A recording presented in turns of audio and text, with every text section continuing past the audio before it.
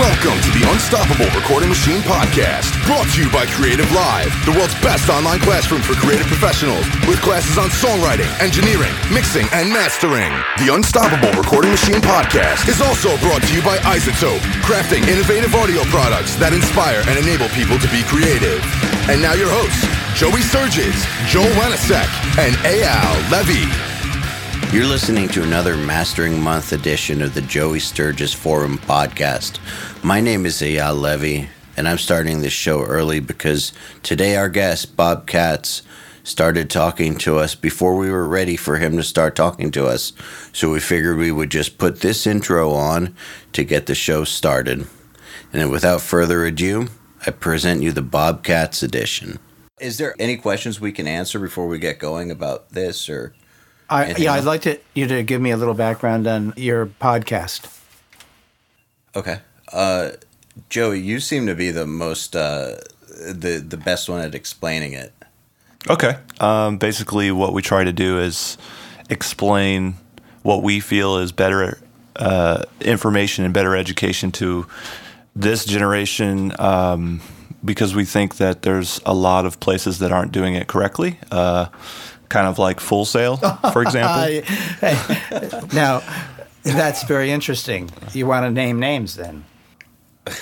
Well, I'm not afraid to come out and say that because I know a lot of people who've gone there, and there are some people that come out of there very knowledgeable and get, great jobs and do great things, but I think it requires them to be self-motivated in some way. Like they're not going to get everything they need from that school. The school helps them do a lot of different things. We're already on the topic. We're already talking. Yeah, we are. Yeah. So what the heck? Without naming names of schools, and not that we want to talk about schools throughout this whole podcast, but as long as we have the topic, do you think that of the graduates from any school that there's more than one or two a year that are worth hiring? No, and actually I think that if audio and music schools, or you can count art schools, film schools under this, anything, culinary school, anything related to a creative field, if they actually focused on the 1% of 1% that had what it takes to go somewhere, they wouldn't be able to sustain themselves as a business. But the thing is that there's such a wealth of misinformation on YouTube now, and you couple that with traditional mentoring going out the window, the way that it used to be in the old school. We just feel like it's our duty to kind of help the kids that are coming up, because they're ruining audio with their lack of information. The standards for record labels right now are, not all labels are the same, but a lot of them are like accepting stuff that I think is just garbage. And it's crazy because now you've got, some record label giving a kid in his bedroom a budget to do an album, and he doesn't, he hasn't gone to school, he hasn't learned from any good source. Now, give me a break here. What about Taylor Swift's 1999 or whatever it's called? I understand that thing sucks wind sonically. Yeah, well, there's definitely different opinions on it, but I'd like to know your opinion on it. I haven't heard it yet, so okay. I'm going by other people's comments, but I wouldn't be surprised. I wouldn't be surprised. So, you're talking about people working in project studios or their bedrooms or just getting started, not meeting standards. Let's start at the top. Top of the pops. And how many of those? My good friend, the late Roger Nichols, engineer of Steely Dan. Roger had a saying. He said, if they gave Grammys for the best sounding album, there would be a lot fewer Grammys. Yeah, I totally agree with that. That makes me think of that Metallica record that came out. Which one was it? The Guitar Hero one? The one that was crushed to just like total distortion. Death Magnetic. Yeah, before Ted Jensen even got it, they basically destroyed it before he got it, and he had to actually write an open letter disavowing it. So that because he was getting so much flack for it. Actually, I have noticed a lot of my friends that are in, we all kind of work in heavy music and metal and hard rock, but a lot of the guys that I know who are more in the pop and R&B world say that the amount of hacks in recording that they have are unbelievable. So it kind of doesn't surprise me that stuff at the top kind of doesn't always sound too great. Yeah, I think you find in different genres too that there's a different amounts of work being shifted to different roles. Like, in pop music, I think a lot of the sound of the mix actually comes from the producer. The mixer, gets the session, opens it up, throws a couple compressors and EQs here and there, and doesn't do a whole lot of changing really. Just kind of makes it all gel together. Whereas like with something that we would do, like we would just get DIs and we would have to come up with a guitar tone from scratch. Because the existing guitar tone would be terrible. Well, let me tell you a story. We have a mix room, and I have a really great mixing engineer who works under my supervision. And we were competing for a mix job, and we had what unequivocally was a really, really great mix going. And he went to a competitor, and I got to hear the competitor's work. He threw a bus compressor on and just did automatic mixing of the whole thing. And it really sucked. I mean, you could even hear the sucking and the pumping. But seriously, I mean, I'm not talking about sucking or pumping for good taste. I'm talking about sucking or pumping as an artifact of getting a mix done quickly and dirtily and making more money because you maybe had a flat rate and charged for, you didn't have to charge by the hour and it took you less time to get it done. I'm talking about real bad mixing. But the client bought it. He wanted it. And it was because that mix was louder on the average than our mix.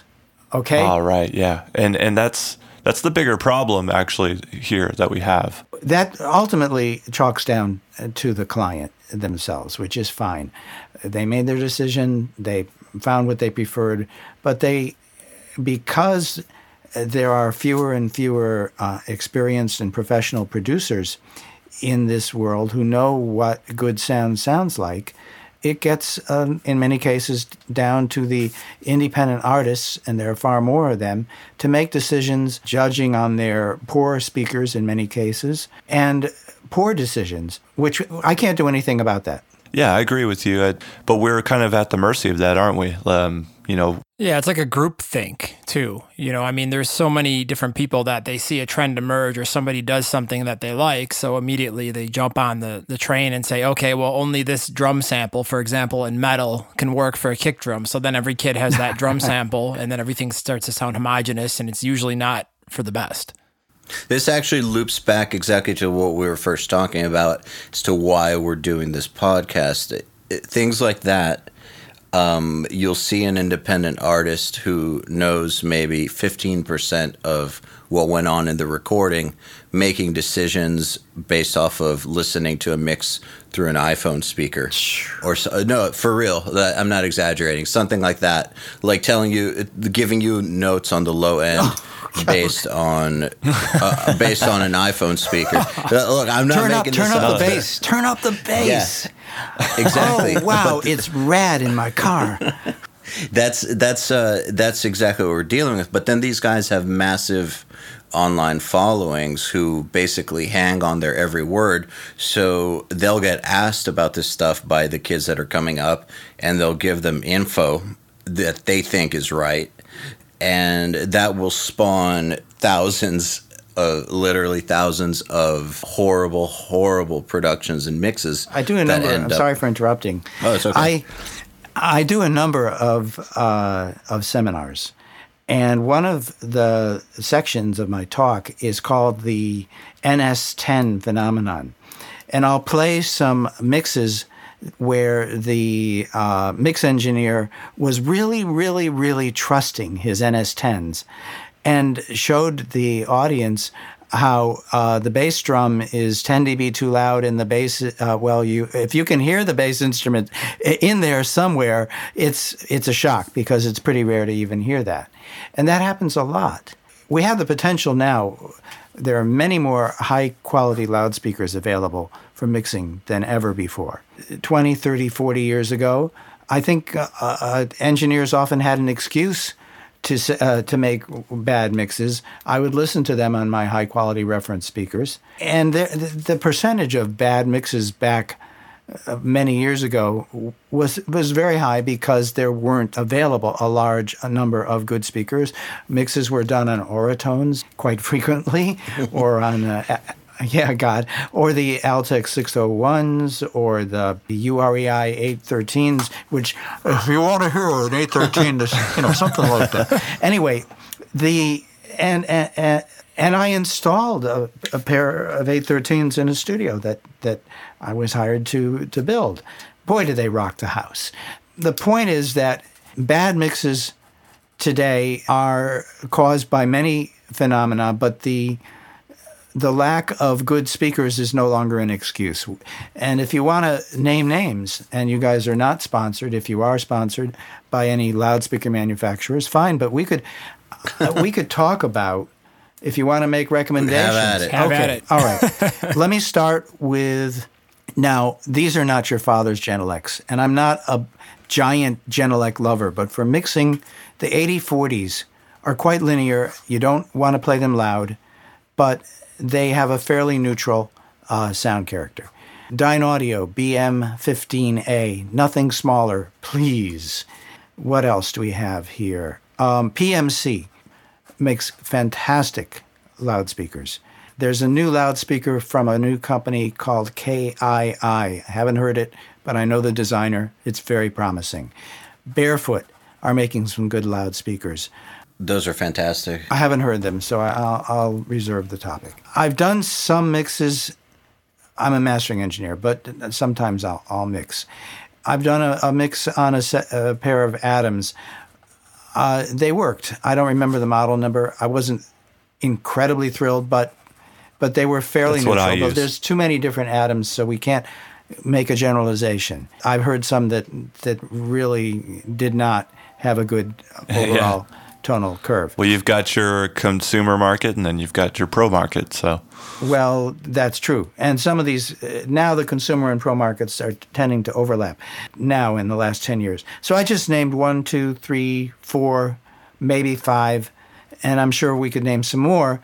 So there's no excuse anymore. It's just that the people, let's put it really clear, the wannabes who would like to do their own mixes and go out and buy a $500 pair of Behringer loudspeakers at Guitar Center. Is Guitar Center still around this year? Yeah. Okay.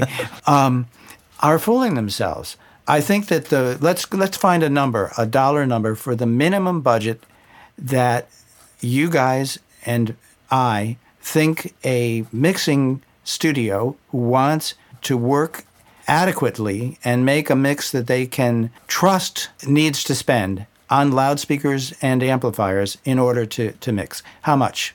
Let me throw in one caveat for the audience, because I know that in response they're going to say, well, this one guy mixed this #1 album on headphones, so who cares? But so we'll say that exceptions like that don't count. In general, for me, my setup was $5,000.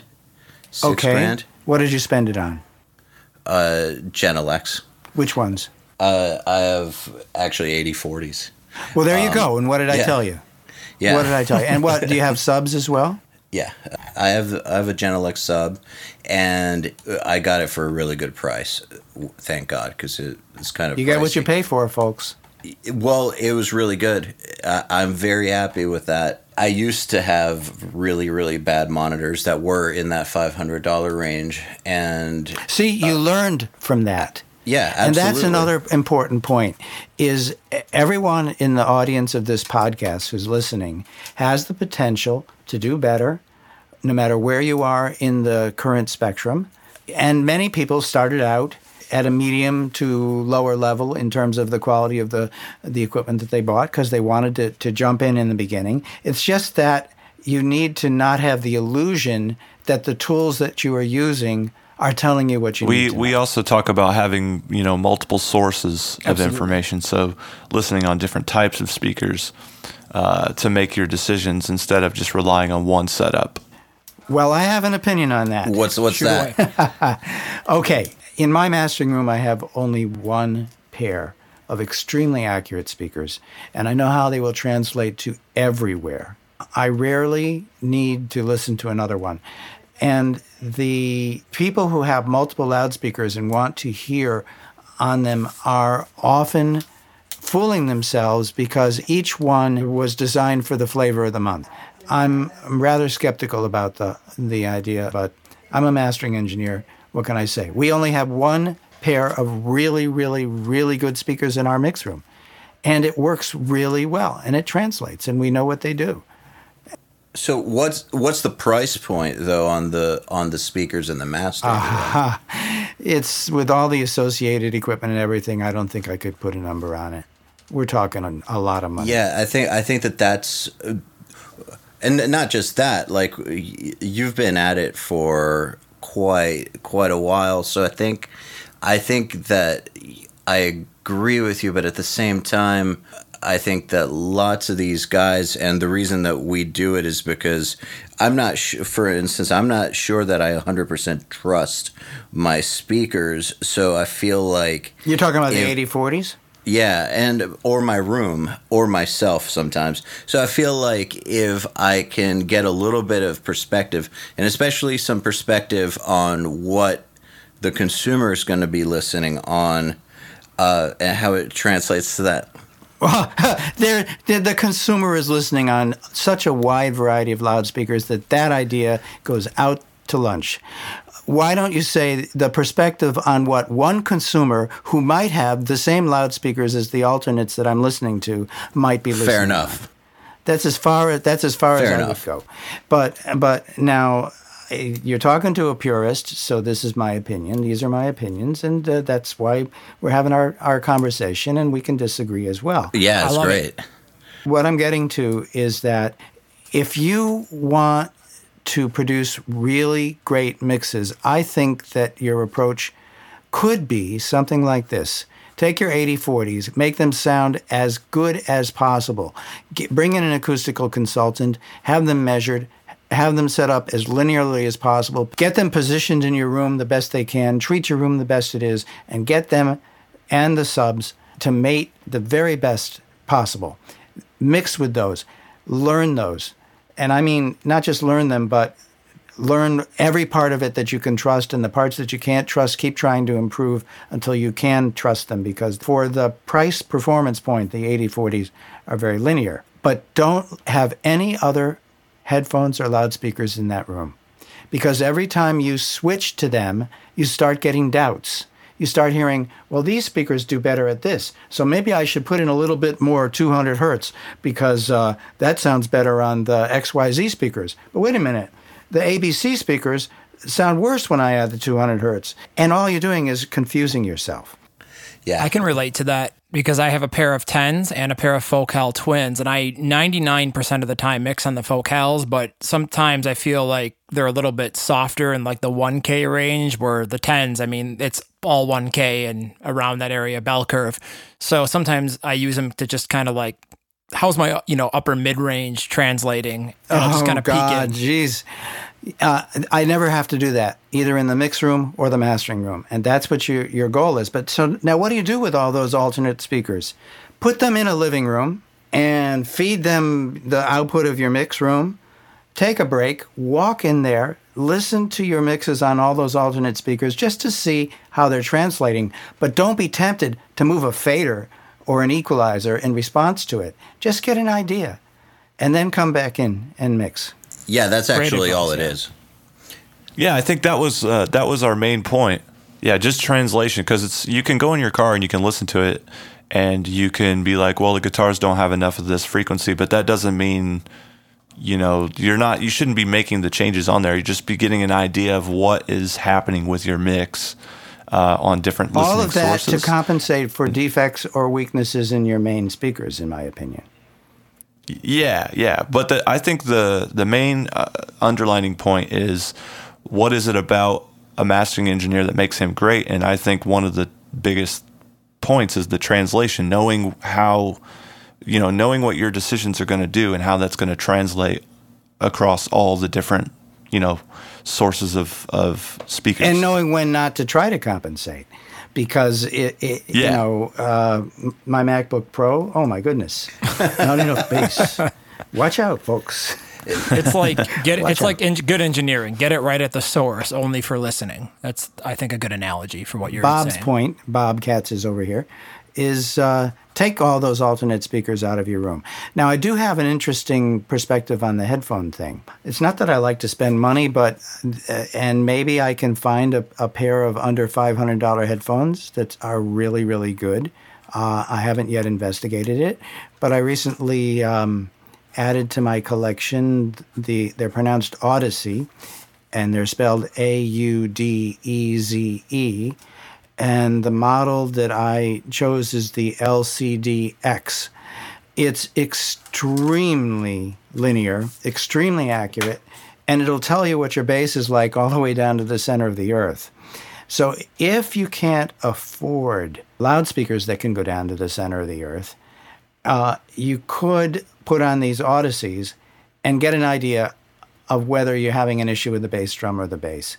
But I wouldn't mix on them, because mixing on headphones has tremendous issues that we all know about and probably should be on another podcast, so I won't get into that. But at least they could be a secondary reference when your loudspeaker, when you couldn't afford the $5,000 to $6,000 minimum that we could talk about for a loudspeaker and amp. What would the dollar value you would put for the minimum that a mixing engineer should spend? That's a good question. So I've set mine. Well, first of all, in the box or out of the box? Whether you're mixing in or out of the box? Oh, you mean for monitors? I mean, I actually work on a pretty humble setup. I'm on Atom A7Xs. I think they're like $600 a piece or something like that. It's actually a pretty...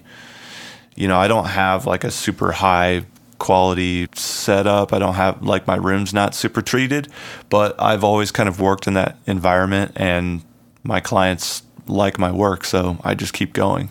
Well, maybe that's an excuse. What's your procedure? You listen on those and you work with them. Do you have alternates in your room? My alternates, I use a pair of Bose C20s, I think is what they're called. Yeah, It's like a very small pair of consumer computer speakers, and those are just for me to get perspective in terms of, what is this going to actually sound like for a person who's sitting at home listening on YouTube. And then I do most of my decisions, on the Atom A7Xs, and I'll do a car stereo check just to make sure I've got low end good, because I don't have any subs in here. Okay. Why not? I don't know. You're doing hard rock, aren't you? Yeah. My God. I've never worked with subs, and for me, it's always been weird. Like, when I go into a room that does have subs and I put in a mix and I listen to it, it kind of strikes me off guard. Well, you haven't been in my room. Yeah, so maybe your room's amazing, but I don't, at the same time, I don't have your room. So I work, okay. Well, I work within the boundaries I have. Understood. You must be one of the two Joes. I'm Joey, yeah. Joey, okay. Joey, I respect you, but in our mix room, and this is just the other perspective, I've got a pair of Genelec 8260As. These are big. They weigh 60 pounds apiece. They don't need subs, and measured and also spec-wise, they go down flat to below 30 hertz. And this is a very tiny room. It took a lot of work to get them to be pretty neutral in there. But the mixes translate, and we know what the bass drum to bass ratio is in there. How can you tell what that is with those little atoms? I'm using analyzers. I'm using, like I said, the car test. I'm also kind of working within a pretty narrow niche of music to where, based on the decisions I'm making during the production, I kind of know where it's going to end up. Oh boy! And this is advice that you recommend giving to the students who are listening to the podcast? No. I would hesitate. I mean, it's okay for you if you've been working with it for a long, long, long time. I mean, there are engineers who use speakers that would drive me out of the room who get great results, and I was quite shocked when I saw their setup. But somehow they managed to overcome. No, I'm not telling anyone to copy me because I know that my thing is completely unique to me only. Yeah, I actually think Joey. You said excuse. I actually think of Joey as an exception. There you go. He's a unicorn. Joey, I actually think of you as a low-end master when it comes to this style of music. Like we were saying earlier, there will be a bunch of people who will copy that setup and not get the same results. So I definitely do see you as an exception to what a lot of guys should do, because they just don't have the same ears or the same brain. Okay, I'm going to throw out a hypothesis here. Joey, I give you $6,000 to improve your monitors and your amplifiers. And I'm going to predict something, and you tell me if you think it's true or not. Okay. You put those in, you get them set up, you bring in a professional acoustician for a day and you can pay his day rate for the day to get them positioned ideally, to get put traps in the room where needed to get the bass responses a little more linear. And arguably, these sound really, really accurate, and you play a lot of rock on them, and they sound great.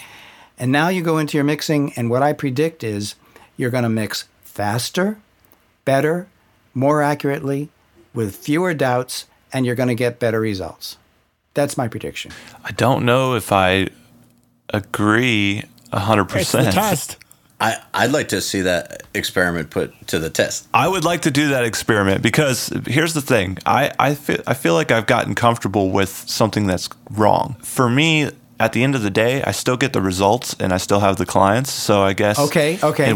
Send me a mix and I'll give you my comments on your mix. I'm sure, yeah, and I'm sure your perspective and your opinion on my work would be completely different than my clients, which is fine because we do different things. But I agree that it would be great, if I could have a situation where I've got a nice building, nice facility, treatment's good, great speakers, but you also have to factor in that this genre of music, is not really paying a ton and music sales are declining. I know that's probably another excuse, but I totally know what you mean. And that's another topic perhaps for another blog. Exactly. But what style is it, Joey?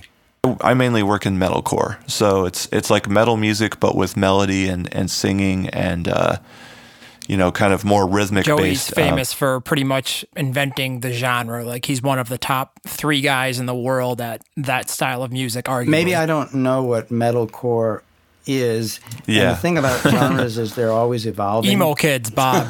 Emo kids. Oh my God, you listen to country music today and it sounds like the rock music of 30 years ago.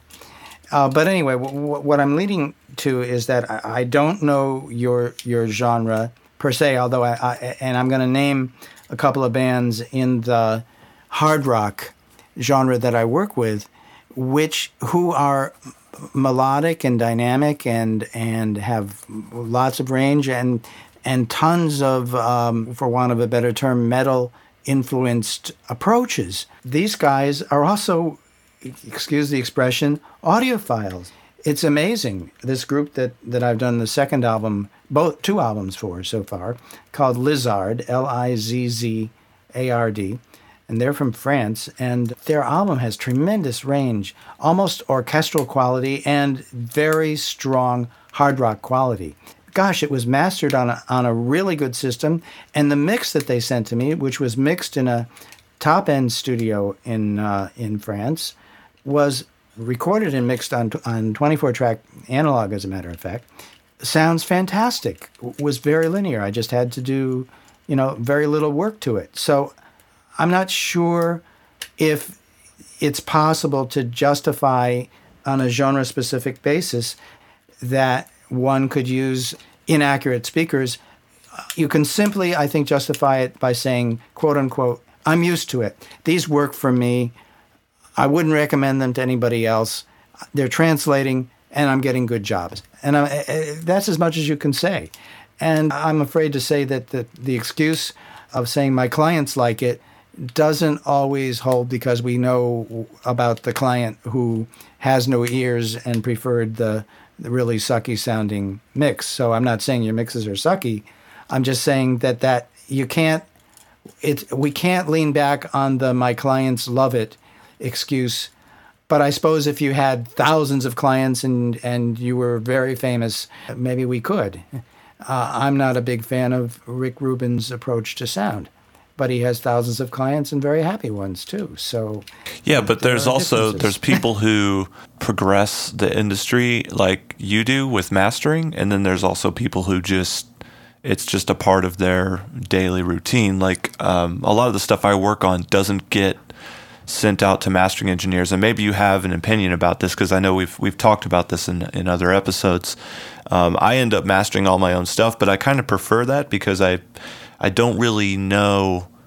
I haven't really built a relationship with any mastering engineers that I trust and that I would be like, here's my work, make it sound great, and just let them go. Ooh, you just opened up something. I'd love to hear your work. I'd love to hear your work, and I know the budgets may not afford it, but that's terrible because it's a vicious circle that just perpetuates. But anyway, what I'm leading to is I'd be very interested in seeing or hearing a mix of a song before and after you mastered it, and we'll have a friendly competition, so to speak, and I'll master it. I think that would be a killer competition. I would love to do that. Yeah, that would be a killer competition. And and in the end, you might say, Bob, your master doesn't have enough balls. And I might say, well, okay, I'm sorry, because I'm still kind of learning in the heavy field, because my inclinations are more acoustic, I must admit. Right. But it would be interesting to see what, where it goes. And also the loudness war and how loud to make it and all that other stuff that we could talk about. I actually, if you're serious about doing that shootout, I think that would be phenomenal. Just for fun, for goodness sake. Yeah. There's no motivation. Our listeners would love that. But I did have extraordinary success with a contest that had a lot of heavy mixes that Sennheiser put on to promote their free drum sampler. I think it's called Drumica. I could be wrong. Geez, the Sennheiser sampler sounds good. It's almost like a left-handed compliment to talk about drum samplers. But the only rule in the contest, besides using recordings that they supplied, was that they had to use the Sennheiser drum set.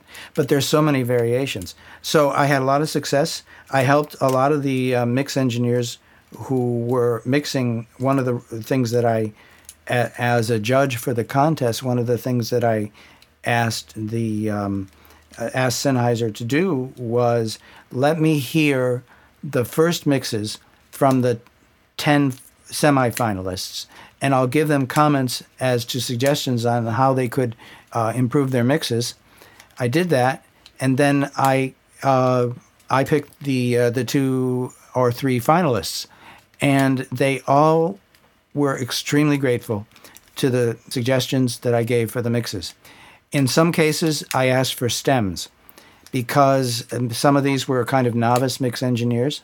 So I semi-remixed in the mastering suite, which is you have to have balls to claim that you can fix a mix and make comments about it. But I reached this point in my career where people do come to me often to help them get their mixes done. But what I'm leading to is that these were hard rock mixes, and no one said to me, Bob, it's not loud enough. Although many of the mixes that I criticized, as I said, were oversaturated and distorted to the extent that I couldn't do anything with them in the mastering, and I made suggestions. And believe it or not, all of these mix engineers turned it down. and what happened was great sounding masters, and they can be heard at the Sennheiser Drumica I site. actually just went and found the Drumica site. I had no idea that even existed, actually. We actually know a lot about drum samplers. This one's free, and it's supposedly really, really good. And all the drums that I heard sounded different, so there was a wide variety of drums. And the treatment which they gave was different. So it's not like you feel like, oh my God, I recognize that sampler. No, I don't think that would happen as easily with the Sennheiser. So let me ask you actually about the whole mastering with stems thing. Does that happen very often these days in your normal work? Good question. Depends on the level of clientele that the mastering engineer tends to get. Now, as the years have gone on, I've seen labels go by the wayside and gotten more and more independent work. So depending on the experience and level of the mix engineer, I may or may not get stems or need stems. I certainly would not recommend stems arbitrarily. I'm not going to tell a mixing engineer that I haven't heard, whose work I haven't heard, and who I don't know from Adam, you should send me stems. I think that that's arbitrary and egotistical. But I offer as a free service to listen to a mix and to give comments as to whether I think the mix is ready for mastering. And if I think that they're having trouble with a given instrument, and it's usually the bass, as Captain Kirk said, bass is the final frontier. It absolutely is. I'll make suggestions. There's this great band from Australia doing very strong hard rock. This band on this record, the bass was tuned with drop tuning down to low D. That is so hard to manage. If any of you have worked, and in your genre, in your metal, drop G way lower than that. We're like tuning in G and A and an F. Yeah. Okay. Well. Okay. There you go. Maybe it wasn't even D. Whatever it was, C or whatever. The point is, when I got his mix, it was just all lumpy, and you couldn't hear a thing. You couldn't hear the bass instrument properly. The bass drum bass relationship was poor. So I suggested the following stems: lead vocals, background vocals. I think that the bass drum was separate. I may have asked for the bass drum separate, and the drums and the bass instrument separate, and the rest of the instruments. So it was like 5 or 6 stereo stems. Probably didn't need the vocal thing, but after getting the bass sounding really great at a good level, the vocal might needed to be tweaked up or down a quarter dB or something, if you know what I'm getting at. So it was all in context. It's not that I was trying to be an egotist, and I worked very well with the engineer. And what I sent to him, well, you had to pull him off the floor, because just by mastering, well, actually pre-mixing in the mastering room with these really accurate speakers, I was able to hear what this drop bass tuning was doing, and give it the right EQ that he was not able to address. And I actually do think that how low modern metal and hard rock goes does present quite a problem with, for lack of a better word, shitty monitoring environments, because everything is overlapping now. When you have guitars down in F, where does your bass guitar even go in the first place? Equal octave, actually, a lot of those bands are doing now. The bass isn't the same octave as the guitar. And doubling the line. Yeah. Yeah. Absolutely. Well, I guess what I'm getting at, this was an answer to your question as to how often do I ask for stems. I ask for stems when I think they're needed. That's a good policy. And the same thing, for me, if I'm doing mastering that I didn't record, people will always ask me first. They'll say, hey, do you want me to send you stems? And I usually say no. I just want to hear what you have first. And then if I feel like there's something that's not worth remixing for, but something I could change very subtly to help my master or help the song, then I'll get the stems. But I wouldn't want to do it every time, because if I'm just mastering, I kind of don't want to open up that whole box. And I think, totally. And in the case of that group, I actually scheduled a separate session where I concentrated on the mix aspects, without any mastering. Just help the mix to take it to their final level. Put what was needed on the bass instrument, and then I had. And how often does this happen, though? Okay, good question. I wish it were less. I'd say 20 or 30% of the time. And is it an increasing percentage? Probably. And that's because of the number of Project Studio novice mix engineers that are entering the field. Everybody's a mixer these days. Hence the podcast. Yeah, I'm looking at the questions from our crowd, and there's a very topical question right here to what we're talking about. So let's go ahead and ask it. Jason LaFontaine was asking, I would like to know, when do you use a heavy-handed versus light touch approach to mastering? When do you change your toolkit depending on the mix? What's your first thought process when you hear a song? Oh, it's at this stage, it's intuitive. My goodness. And my approach varies from totally hands-off to totally hands-on.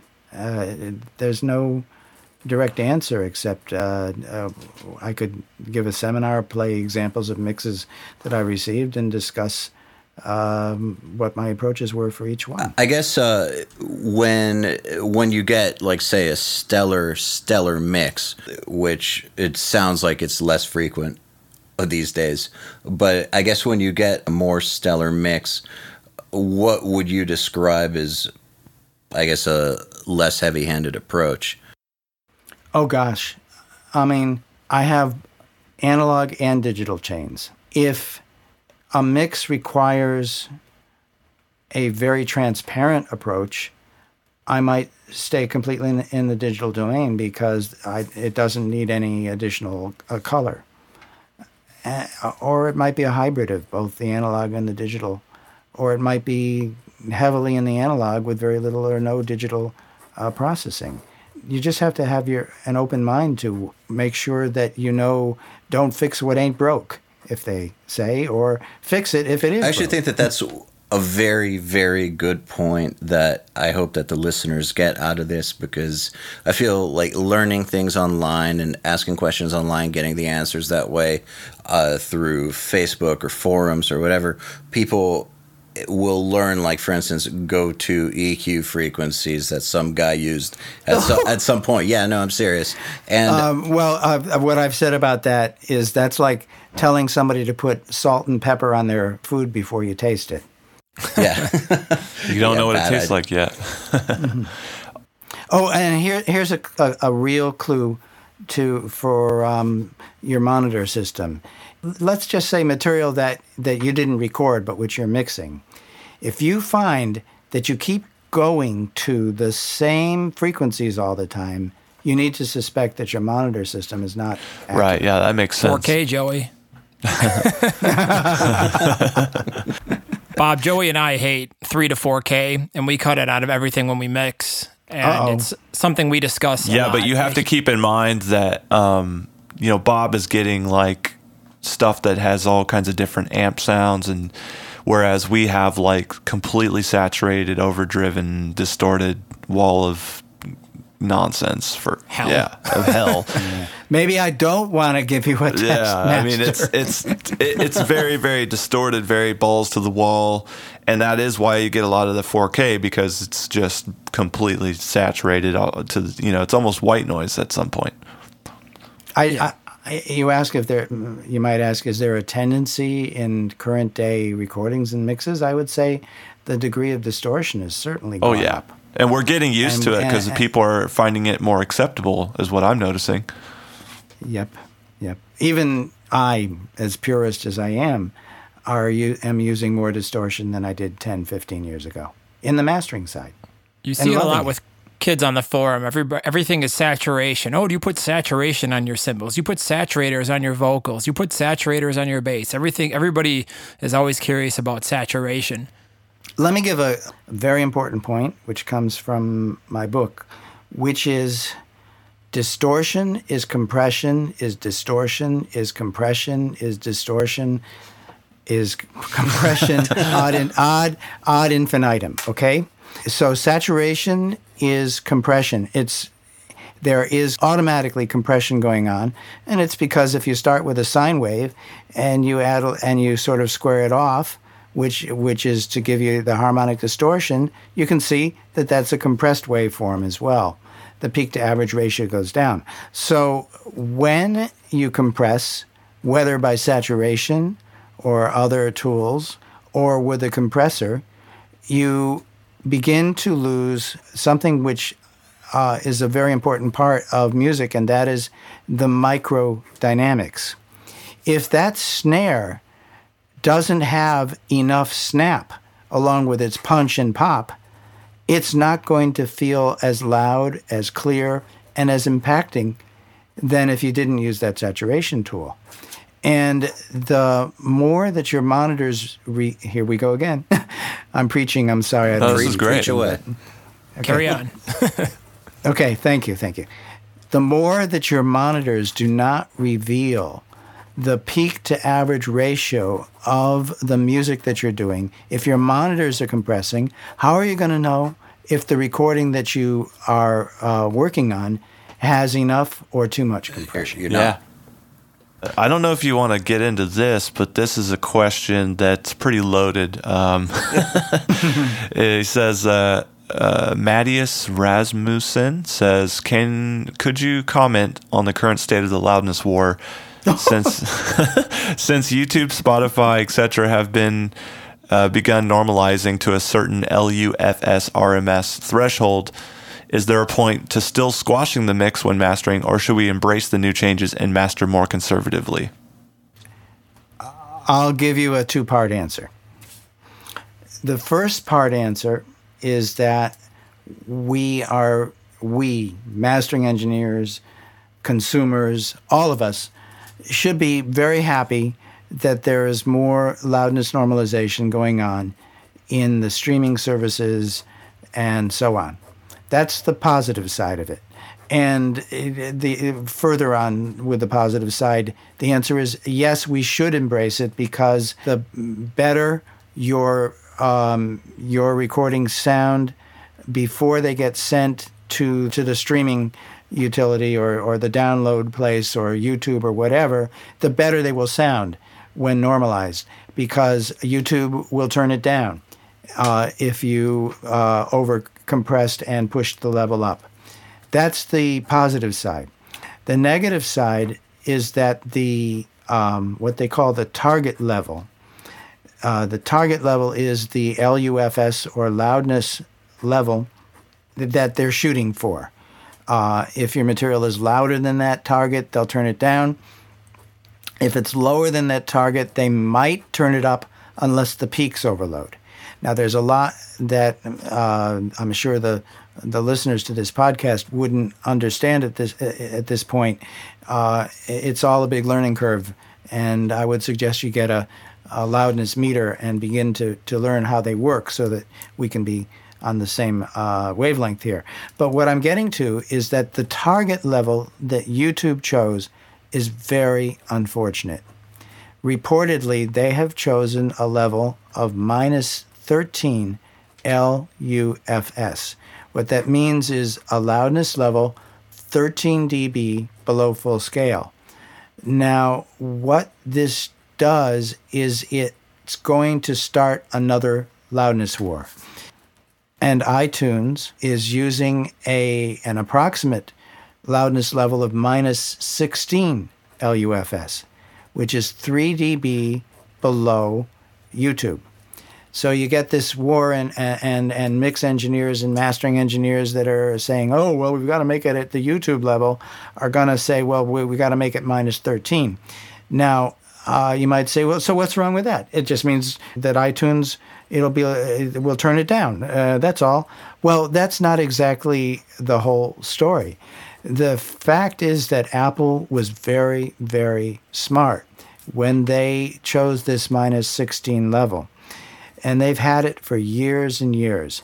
This is the level that your iTunes will be normalized to when you go in the preferences on your iTunes, on your Mac and or your PC, and you turn on a feature called Sound Check, which is normalization.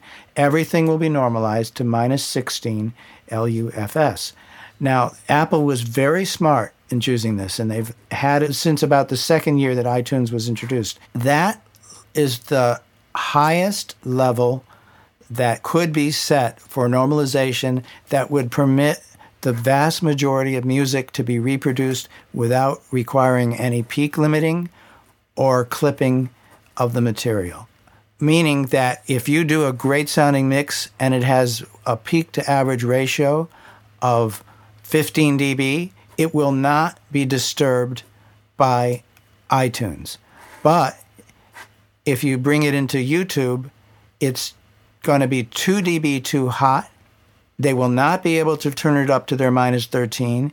It'll be turned down by 2 dB, and it'll play lower than competition on YouTube, and you will feel inadequate. Oh, my gosh. You will, yeah, impotence. It's a new thing. But so you'll be tempted to go back to the drawing board and additionally compress your material so that it'll compete with other stuff on YouTube. And the whole goal of loudness normalization was to get rid of a loudness war, not to start a new one. So let me ask you then, because I don't understand all the math behind this, and I was trying to... Oh, it's just arithmetic. Let me help you with that. Well, does your K system address this? It did, but the K system has been superseded by a good loudness meter with a 0 level at whatever the target is. I'll give you a simple example. If your average level of your music is minus 16 LUFS and your peak level is minus 3 LUFS, the peak to average ratio is how much? I'll repeat the numbers. If your loudness is minus 16 LUFS and your peak level, the highest level that the material reaches, is minus 3, what's your peak to loudness 13, ratio? right? Exactly.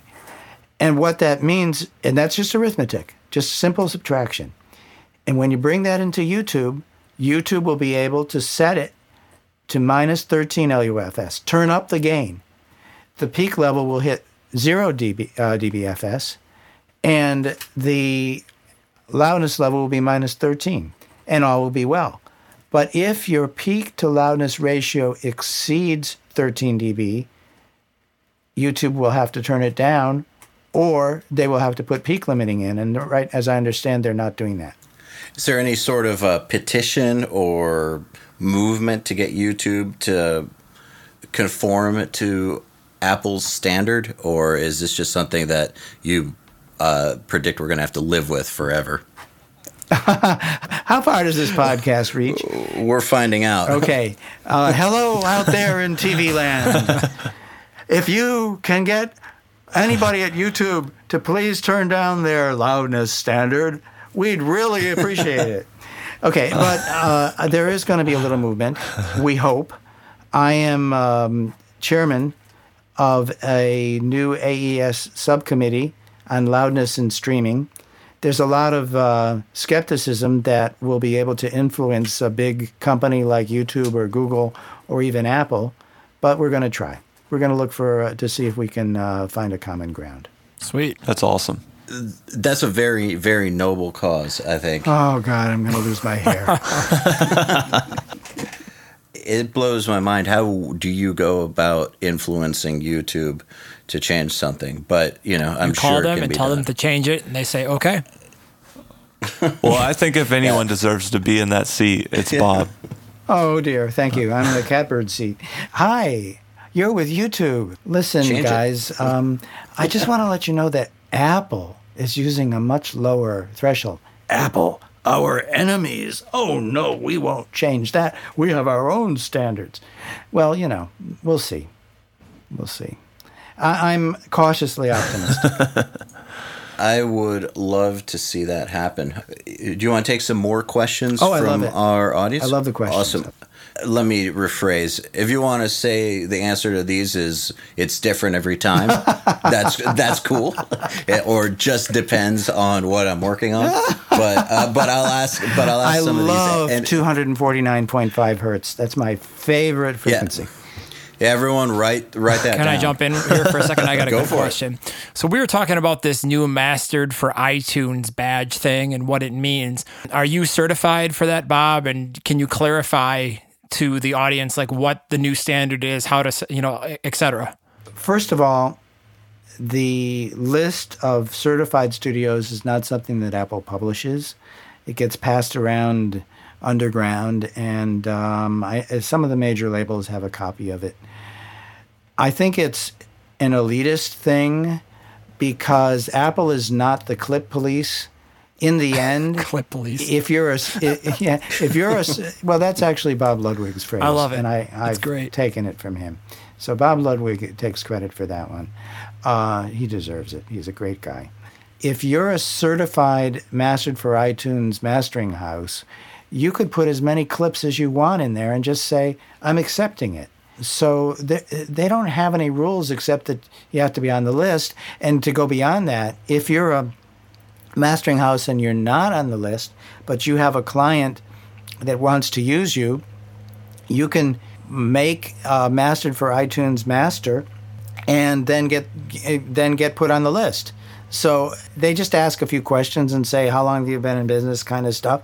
But as I say, I think it's an elitist thing because they don't have a rule. It would be nice if they did have a rule and said, you can't have any more than one clip in the recording, and it would have been nicer. But then Rick Rubin couldn't have had all those hits, So what I'm getting at, oh dear, well, it's okay.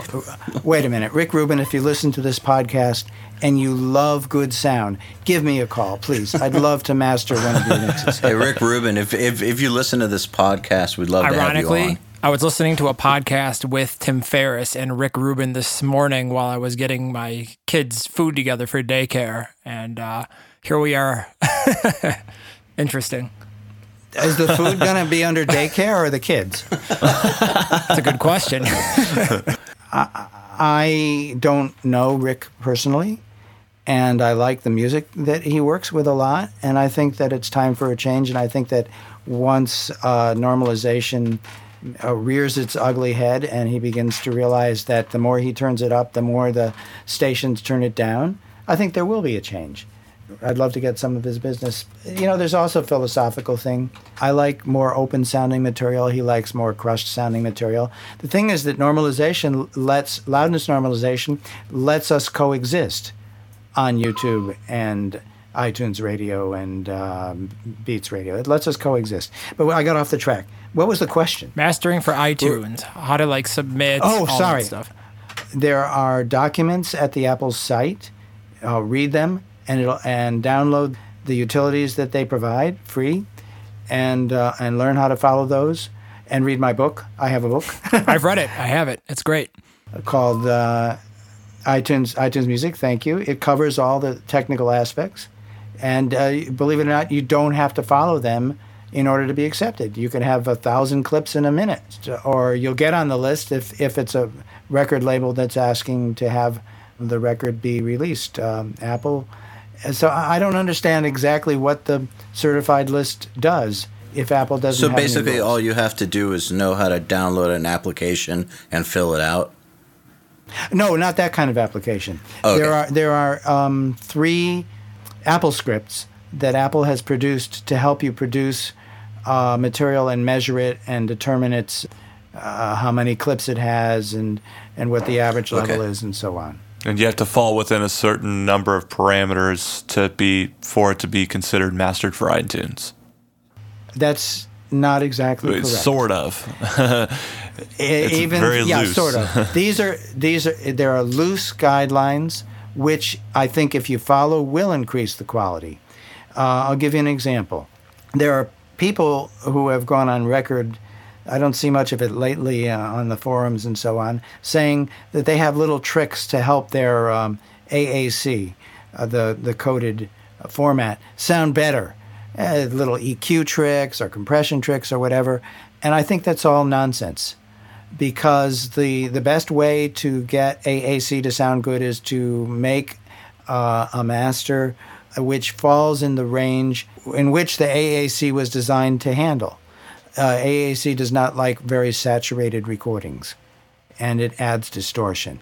So if you want to make AAC sound good, don't That's overcompress. actually a really, really good tip, because I've actually heard people say the opposite, and not reputable. Oh dear, people. that's completely wrong. So I'm glad to hear you. I'm glad to hear you set that straight. Yeah. I could give you a technical reason, but I don't know. I'd love to hear the technical reason.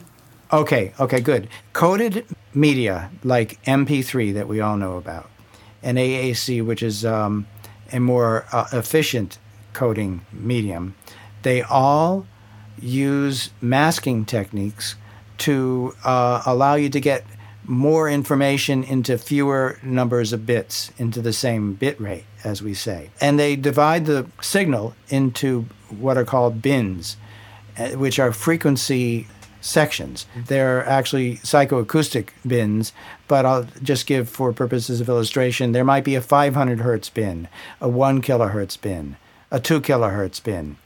Now, in order to keep the bit rate down, all the bins must not be full. The codec will divide its work up until all the bins are full. And if all the bins are full, then it just distorts and overloads.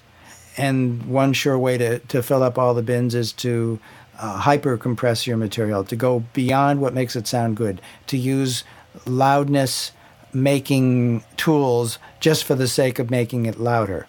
And the great thing about this is that if you shoot for the iTunes minus 16 LUFS loudness level, you'll end up with something that'll also sound better when it's coded to AAC, which is mastered for iTunes. So do you find that you have to print off, the regular version and the iTunes version normally? Good points. Now, if I'm mastering extremely aggressively, and even if I suggested to my client that it was a bad idea because when it gets onto iTunes, Prodigy, or one of the other normalized services, they're going to turn it down anyway, and it won't sound as good.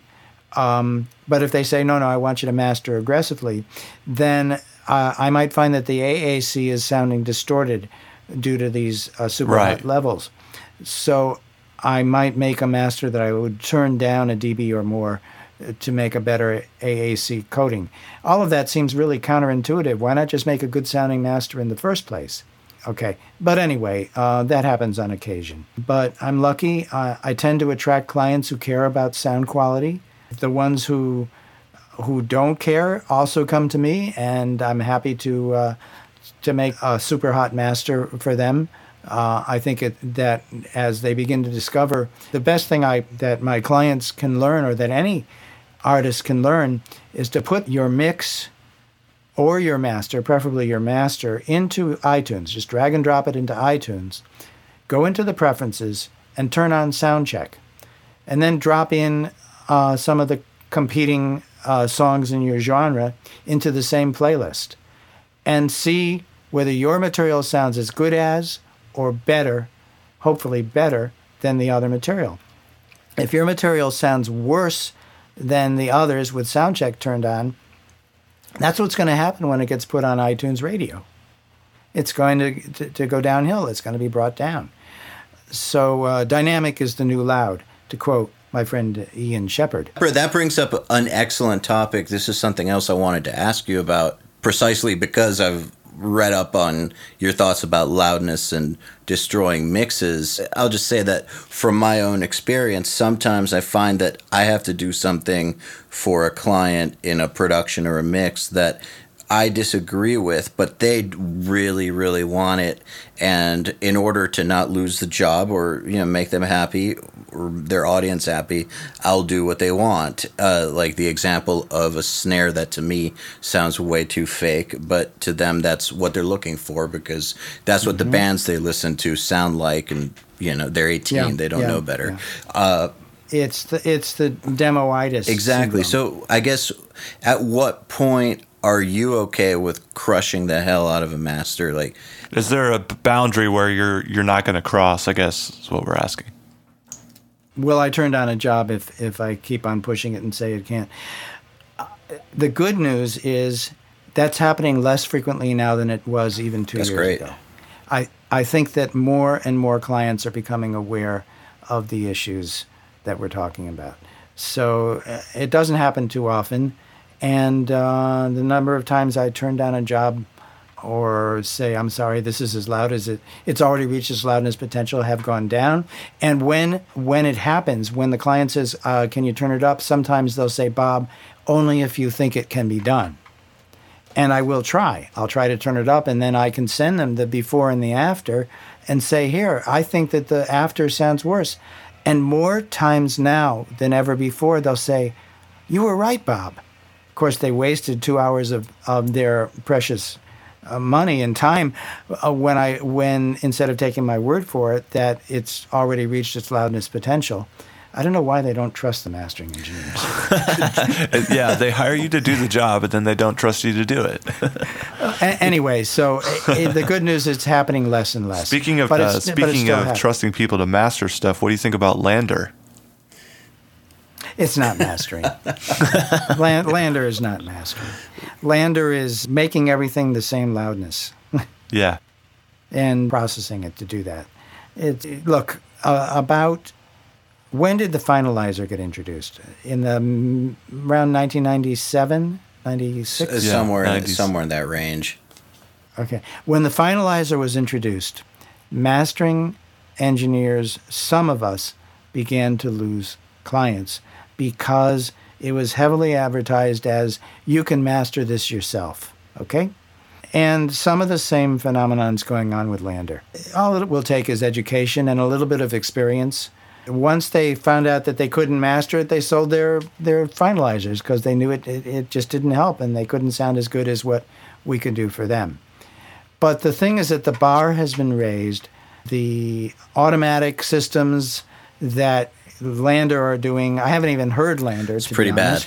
But I was going to say, I'll bet it's better than what they could have invented in 1990. Oh, yeah, I'm sure. But it's pretty awful. At least when I've tried it out. I've tried it out just to see what it did. And it was... I wasn't expecting it to be good, though. Yeah, just an example I gave, I put a song that had a stand-up bass in it. It completely ignored the fact that there was a lot of interesting dynamics in the bass, and it didn't account for any of that, and it sounded stupid. Well, I pass that on. The more the merrier. There is the various distribution companies, CD Baby and Reverb Nation, and what's the third one? TuneCore. Yeah, TuneCore is now advertising that their incoming clients can use Lander at $10 a pop or something like that to quote unquote master your music. Wow! Oh my gosh, and that's terrible. They're offering it. So I managed to get in touch with the head of marketing at TuneCore, and we're working on changing that so that they'll point out that it's just not giving the right impression. God bless you. Thank you. Yes. But it hasn't happened yet. I'll have to remind him that he promised to do something. Well, still, I think it's great that you're taking a very active role in trying to fix some of these problems that are destroying audio, but that we have to live with, like these online services. They're not going anywhere. So it's definitely... Yeah, your client's going to come to you and say, hey, I want to take it to Lander after you're done with it. Okay, and they'll say, okay, I want you to master it yourself, and then I'll send it in Lander, and maybe it'll get even better. Man. Choke them to death on the spot. I hope I don't live to see that happen, but it seems like things are going that way. Like, Bob, has that happened to you? Of course it'll happen. Okay. No, but it's like the recording singularity. What is it? Einstein said that I'm sure that the universe is infinite and stupidity is infinite, but I'm not sure about the first one. Yeah. I actually wanted to say that I really like the signature on your email. That Einstein quote made me think of it. There are two kinds of fools. One says, this is old and therefore good. And the other one says, this is new and therefore better. It's funny, though. I feel like as audio engineers, we encounter both of those a lot. And it just made me think of the Einstein quote. Oh, yeah. Oh, well, I don't know. I mean, we could even talk about where that quote gets applied. I got to get this vintage U-47. This is going to make a hit. Or, I've got to use this new plug-in. This is going to make a hit. Either way, we're in trouble. 1176 on everything. Well, with all four buttons pushed in. Yeah. Well, speaking of plugins, wanted to ask you about your plugin. You said that the K system has K stereo. You mean. Yeah. Well, you were saying that the K system has been superseded. What has K stereo been superseded, or is that something? No, okay. No. The K stereo is a plugin to enhance and bring out the ambience and depth in a recording. And the K system is a metering system. Okay, so it's just based on your last name, K for Katz. Yeah, so, for better or worse. For better. Can we talk a little bit about your plugin? I'm actually curious about it. Sure. I'm curious, do you use your own plugin? Does the Pope shit in the woods? Seth Munson is asking, what are some ways to create magic in the center without harming the sides? Okay, well, you can always go back to mono, in a mix sound? I think he's asking pertaining to MS processing and master. I think we're going to have to elaborate on the magic? question because it could mean a number of things. I think that he's asking, what if a mix comes in for mastering that has a slightly weak center vocalist, and we want to try and bring that vocalist up without asking for stems? Could we talk about that? Yeah, it would be a situation like that, or want to dial in, the kick drum and help the kick drum and the snare more without destroying the guitars on the side. We'll talk about all of those. The first answer I'm going to give is it's always better to fix it in the mix. Always. All of these tools and solutions that are becoming more and more prominent, including the K stereo and the MS processing approaches, can be compromises to the sound if they're used even more than just a little tiny bit. As soon as you start playing around with MS ratios in any frequency range, or especially in the whole bandwidth, you're going to negatively affect something. So a good rule to talk about for MS is if you have to alter the ratio of M to S more than a dB, you're probably going to cause a compromise. And I'm almost always very subtle, and I'll use it on occasion, less and less. Less is more. So let's talk about this weak center vocalist. If you bring up the entire frequency spectrum of the center, you're almost certainly going to bring up other centered instruments, like the maybe the kick drum, maybe the snare, maybe the bass instrument, maybe a keyboard. So it would be best to be surgical about it, to find the frequency range where you can cheat up the center and help the center vocalist a little bit without bringing up the other instruments. And that could be anywhere. That could be in the lower mid-range, 200, 300, 400. It might even be in the presence range, 3K, 4K, 5K. Whatever helps to bring up just that center vocalist without sacrificing, without changing the balance of everything else. And there's also the situation of focus. As soon as you start focusing on the vocalist, first of all, you're going to think it's too low. And secondly, as you bring it up, you're going to maybe forget the compromises that are happening everywhere else. So pay attention to the everything that might be affected as you bring up the certain frequencies in the M channel. The other thing that happens is that when you bring up the M channel or the center, the sides, as your questioner asked, tend to be sacrificed. The stereo separation goes down. And that's where my K-Stereo plugin can come in. It can help, it can be used for many purposes, but the K-Stereo can be used to help improve the sense of ambience and depth that can be lost if you start bringing up the center channel. So they can work hand in hand. If the kick drum is too loud or too weak, you could take 50 hertz or 60 hertz or whatever and cheat it up or down just in the M channel. If the snare is too weak, you could cheat it up or down with 1 or 2 kilohertz, but watch out for the compromises. And that's where a different kind of approach can help. And I'm going to recommend a different plugin from DMG. It's called the Essence. I helped to design it, by the way. I don't get any royalties or anything from it, but it's an absolutely terrific single-band compressor expander, and very, very selective and very, very effective.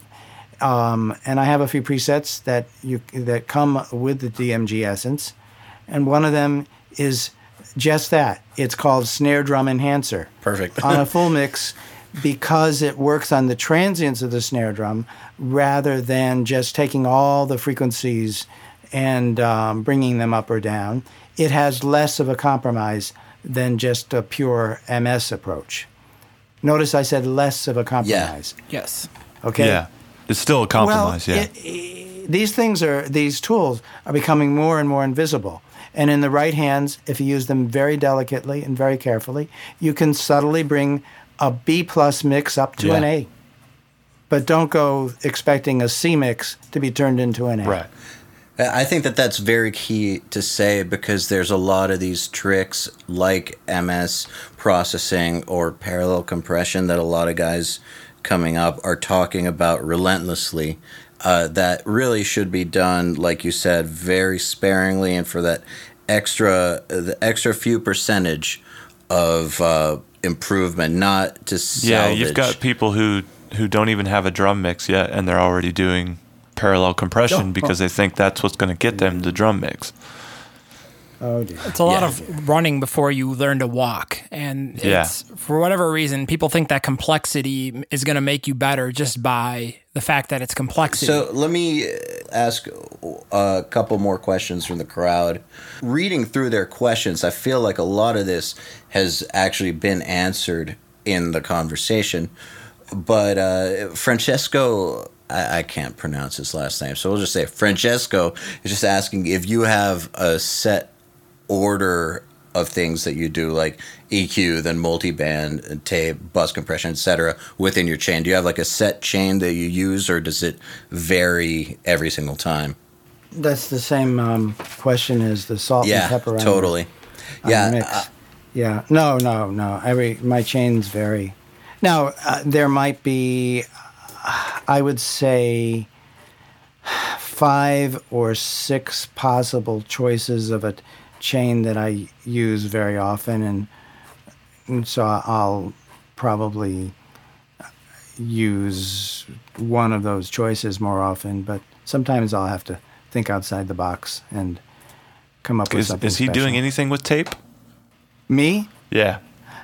Not real tape anymore, but I do have the Animod ATS-1, which I think is very pretty, very nice. And for people who might not be familiar with that, is that what exactly is that? Is it a processor, or? It's an outboard analog processor that does analog tape really well. It's like tape machine parts in a box. Oh, right. All that we're missing is the smell of the oil.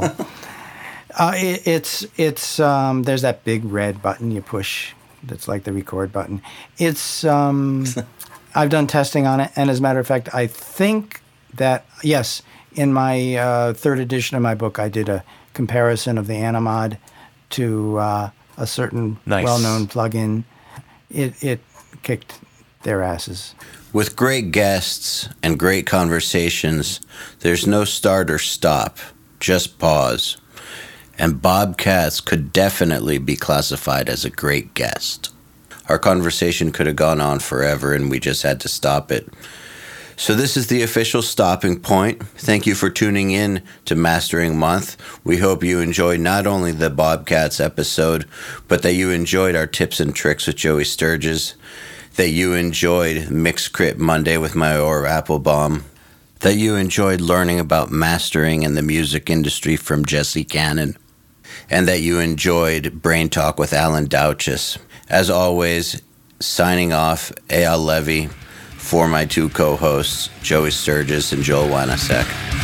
The Unstoppable Recording Machine Podcast is brought to you by Creative Live, the world's best online classroom for creative professionals, with classes on songwriting, engineering, mixing, and mastering. Go to creativelive.com/audio to start learning now. The Unstoppable Recording Machine Podcast is also brought to you by iZotope, crafting innovative audio products that inspire and enable people to be creative. Go to iZotope.com to see what might inspire you. To ask us questions, suggest topics, and interact, visit urmacademy.com and subscribe today.